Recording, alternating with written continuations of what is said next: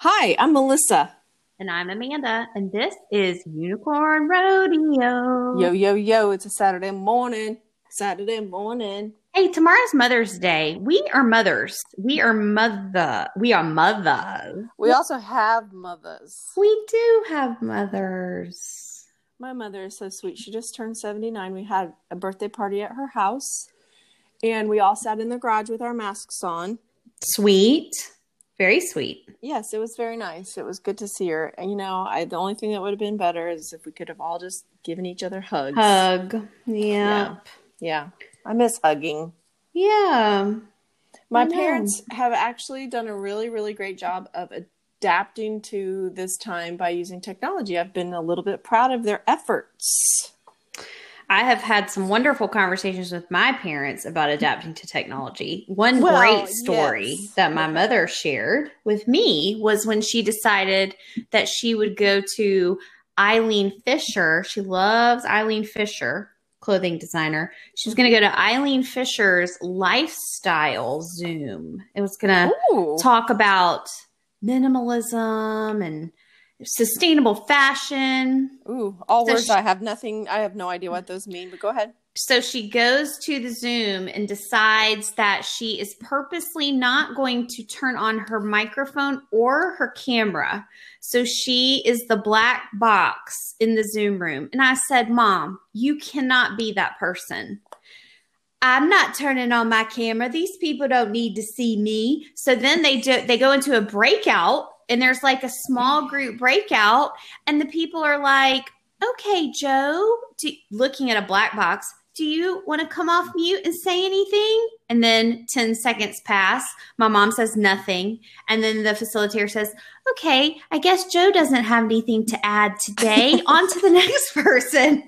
So my mom can use the technology, but she refuses to use the technology. That's the next step. The next step is participation. Nope. I talked to her about that. She said, nope, I've been participating all my life, and I'm going to participate in the way I want to participate. Every time you imitate your mother, it makes me think of Olympia Dukakis. They do definitely have some similarities. Specifically, Olympia Dukakis in Steel Magnolias, obviously. Yes. Obvi. Yeah, So my father has, he asks me about technology quite often anyway, but recently he and my mom both have graduated to the iPhone, which is kind of exciting. Mm-hmm. That's good. And he is pretty good at like texting pictures, but he wanted to know how to email a photo. And Isn't so that we the had same skill set? Yeah, but he didn't know that it was the same. So we had to have several calls about that. And so there is this, they are adapting. They're trying. And we have Zoom calls. We do our family dinner every Sunday night over Zoom. Love it. I love it. There were some struggles initially, but we get there. Yeah, so we've had 3 Zoom calls with my dad to play Yahtzee, and every week I have to write on a piece of paper and hold it up to the webcam this sentence. You have to connect to the audio, because he can get in the room and he can turn his camera on, and then he is completely unable to connect to the audio. And I have no idea why, because we do this. Like, we have done this, but he's not retaining the info. Well, maybe we just need to start having visual cues to hold up in meetings for things like that. I think that there are a lot of things I would put on my notepad. Well, the good news in all of this is that they're trying, right? Like I will tell you, my child is teaching me all kinds of things about technology, and I am an early adapter. So, we're learning how to improve our TikTok videos, for example. You're an early adapter? Yes. Early adopter. You're an early adapter and an early adopter. I have adapted early. Yes, you have. To the things that I adopted early. Mm-hmm. Right. Yes, thank you. Exactly. But, it just has made me think, like, with my parents, and I think one of the things that I appreciate most about people is their ability to be positive in the face of something new or crazy. Yes, and when we look at positivity, particularly from a leadership lens, I feel like that is something that we are all obligated to do as part of our jobs. Like we all should have a level of positivity that suggests that we want people to succeed. We want to see the best in people. We want them to win. We're on the same team. Well, and even if we don't feel that naturally, or even if we aren't positive people to start with, like, it's so important for us to appear that way, to appear that we want the best for everyone, right? Like the whole idea of optics. Yep, that's exactly what this makes me think of. Optics, how things appear. This is very important. Very important. Yeah. And I see a lot of people who get paid a lot of money and are in positions of great power and importance, and they do not have a good concept of optics. Why is that? I mean, okay, a really great example, and I'm not going to get political, and this may not be this probably will be the only time I say something like this. Oh, get political. Do it. When we're hit with a global pandemic and our president goes golfing. Yeah, no, that's an optics issue. Those aren't really great optics. What about when Mike Pence didn't wear the mask and you got to wear the mask? But that's an optics issue. Yes, absolutely. These are both great examples of optics. And so, yes, let's talk about some examples in our own lives about optics. Let me think. So, you go ahead. Did you have something? Because I think you did. I also wanted us to talk about why we think that these optics are so important. Oh, okay. Because if you're a person who does not do this or does not have any conception of this optics issue, I want you to leave our podcast today with the impression that you should pay more attention to this. That's all I was going to say. Yeah, I think that's good advice. I mean, I learned really early on I don't know. Let's talk about my life. Let's talk about my life. Let me pull up my armchair. So go ahead. I am a bit of a phone addict. Mm-hmm. Yes, you are. I am guilty at times of looking at my phone. And oftentimes it's not because I'm not engaged in what I'm doing. It's just I don't know. I need something to fill the gaps. Like if I'm watching television and a commercial comes on, I look at my phone. Mm-hmm. That could, to the person I'm watching television with, could seem like I'm not engaged. Mm-hmm. That is true. Yes. And I have had to be very careful about that. One time my daughter said, "Mom, for Christmas this year, could you just not be on your phone for a whole day?" And that was crushing to hear. It's hard.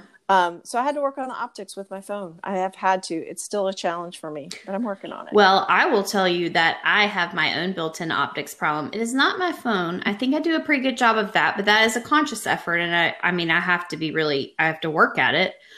It is more so my face. I have a face problem.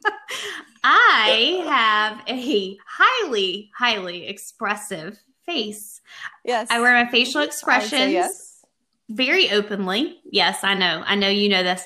I remember rolling my eyes probably for the first time at 18 months old. I think I actually have a clear memory of that. So a lot of things expressed through my face. Lots of eye rolling, yes. Lots of eye rolling. There have been moments, I think, where I've asked you if you can see your brains when you roll your eyes back like that. My husband has a friend who likes to say that I graduated from eyebrow college because I have so many eyebrow moves. So, yeah. So, but I will say, so that was probably something that was hindering me in my life prior to becoming a leader, but I didn't really know about it when I came into leadership and I started really studying that. I even underwent a video recording of myself in a group situation once and was horrified by the sheer amount of facial expressions that transpired within the, 10 minutes that I was So you're recorded. Not even conscious. Oh my God. No, I have no idea. No idea. So that's an optics issue. And I think it takes really conscious effort to reflect, and to your point about videotaping yourself and just really think about how you're behaving. So I went to Stanford Graduate School of Business last summer for their leadership series for LGBTQ people. This is a week-long program. where we just engaged in some really awesome professional development for a week. And we stayed there, obviously. So I knew that when I went to Stanford, I would be surrounded by snazzy dressers. I mean, gay men. Come on. Yep. Who The looks snazzier than a gay man? Snazzy. I love it. Yeah. So I guess in the spirit of snazzy dressing, positive optics, I sort of set a goal to look a little bit like Hillary Clinton every day. Maybe even a younger, snazzy version. Yeah, I think you were going Clinton. hipper than that.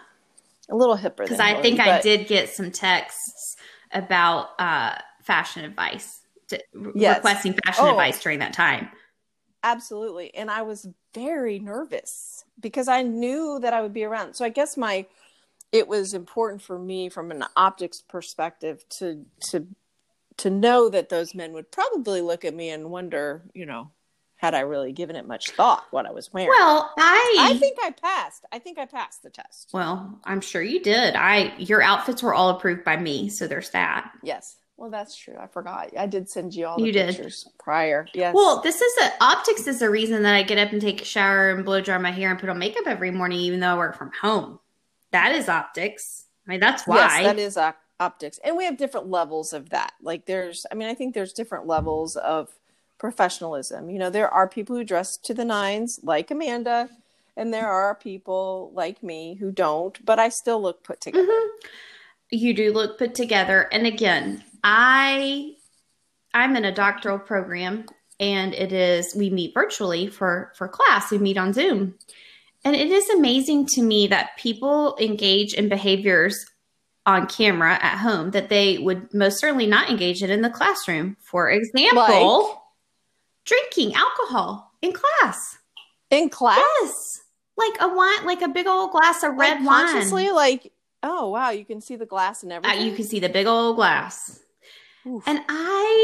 And there's not a small, I'm not talking about one or two people. I'm talking a fair number of people. I just feel like, this is the litmus test. Would you go into your on-campus classroom, get a bottle of wine out of your backpack and pour a big old glass before you were going to engage in class? I would never do that. I've never seen anybody do that. I just don't think people would do that. This is a perfect example of what this does, because somebody had to do it first, right? So they set the tone, which kind of told other people that was correct, acceptable, right? Implicitly, right? Yes. So, I think about things we had to, when I was at Inca, we had to really be conscious about, at the beginning when we were first starting up and things were crazy, I would send emails all the time in the middle of the night, on the weekends, because things were just so crazy busy. But what that did is it made other people feel like they also had to be working on the weekend or at night. And that wasn't my intention. Sure. I didn't even think about that. But that set the tone. Optics. Yes, it does set the tone. And I have seen people, I've had bosses who have engaged in that email at all hours behavior, but then said, I don't expect you all to be working. Well, you can say that, but it doesn't really matter what you say when your actions communicate something different. I have to say. Yeah. And it's hard. I think we can coach our kids on this too. I tell my daughter all the time, listen, I don't care if you don't love chemistry. That's fine with me if you don't love chemistry. But when you're in that class, you better be acting like you love chemistry, or at least like it. Because that right there is half the battle. If you let your teacher know you're interested, that will get you all kinds of goodness. I think that is related to every time I'm on an interview panel, and I've interviewed many people over the years, as have you, and I say, do you have any questions for us? And the answer is nope. Yeah, how can you not have any questions? And even if you don't, you need to find a question. I need you to find a question. Yeah. You know why? Optics. But what are the optics around that? I'm engaged. I care. I have done research, so I have an informed opinion. I'm curious. I want to know more about your organization and how things work. Yeah, I would say that most of the time, maybe 100% of the time, when I've been part of an interview and someone has said, I don't have any questions, they've not gotten asked back. Yeah. Optics, people. Well, it's just really important, I think. We've talked a lot about perception, and I think that's a little bit different. We talk a lot about positive versus negative, but really it's just about being conscious of your place in the room and how it impacts the people around you. Yeah. Right? And this relates to power dynamics too, because if you are hierarchically the most senior person in the room or one of the most senior people in the room, you need to understand that you have a responsibility to represent that power in a way that is communicating to people that you are engaged, that you are listening, that you're present. And I have been in many rooms. I have been in the district office and had a superintendent spend the whole time on their phone. While everybody else was engaged in a discussion? Now, were they doing important emails? I don't know. Were they texting their child? It doesn't matter. The point is, everybody else was engaging in the activity and they were choosing not to engage in the activity, which says this is not important. Your time is not important. And what I've asked you to come do at this meeting is not important. It's not important to them. Exactly. My dad was general counsel at American United Life Insurance Company for a very long time. I recently, a couple of years ago, I talked to a guy who now has my dad's job. And we were just talking about my dad as a boss, and we were talking about leadership issues because I really wanted to, pick his brain about how to be better at my own job. And he said, one of the things we were talking about closing your office door. That's what we were talking about. And he said, when I was a young lawyer and your dad would go into his office with one of his coworkers and close the door, he said, I automatically thought they were talking about me. Oh, that's so interesting. He said, and the truth of the matter is they were probably talking about the Cincinnati Reds or something like that. They were probably talking about some television show or something that was going on with their families. But my thought was, they're talking about me.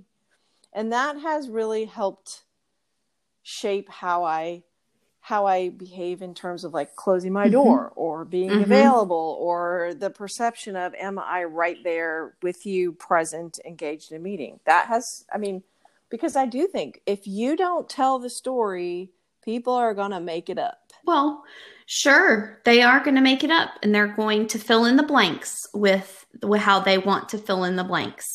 And yes, oftentimes it's so far from the truth that it doesn't help. No, it doesn't. But you know what? We all do it. We all do it. Optics, people. Optics, Amanda. Optics. So what else is happening in your world this week? What is happening in my world this week? We started talking about Mother's Day. How will you celebrate Mother's Day? I will celebrate with a delicious meal from my favorite steak and seafood restaurant that will be brought in, and I will cook the steaks because I am the master griller in our home. Gender preconceptions be damned. Yes. So I will grill the steaks, and we will have my mother over, and we will just we'll just chill and celebrate. Drink some wine off camera. Off camera. Optics. I have nothing planned for Mother's Day at all. Nothing. Zero. In fact, I haven't even bought my own mother a gift, which I kind of, that's the trouble. Mom's birthday I was Thursday, thinking about that when you said that. Dude, that is super she fast. She sort of gets ripped off for Mother's Day. So I really don't know I'll have to come up with something. You better get working on it. I know. Like, how do you get your mom the woman that has everything? How do you, it's hard. My mother asked me for a gift card, and I was like, boom, done. Yeah. Oh, yeah. I wish that my mom would ask me for that. I think we'll just do like a drive-by, maybe. Maybe that's what we'll do. Well, what can you get her? No. I think we need to think of something that you can get her. Well, we got her flowers to plant in her yard.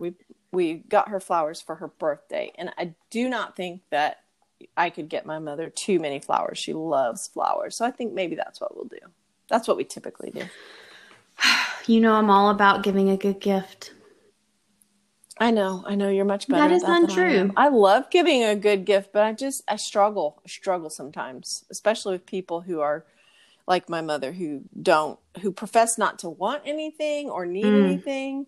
And really, my mother would probably rather give me something for her birthday than get something but I for her birthday. think I don't know this to be true about your mother, but I think that when we get a gift where someone like gets us, that is very exciting. No matter who we are. I know, and that statement right there puts pressure. You better go get to work. I better get to work. All right. Okay, let's go. All right. Talk to you later. See you soon. Bye. Okay, bye.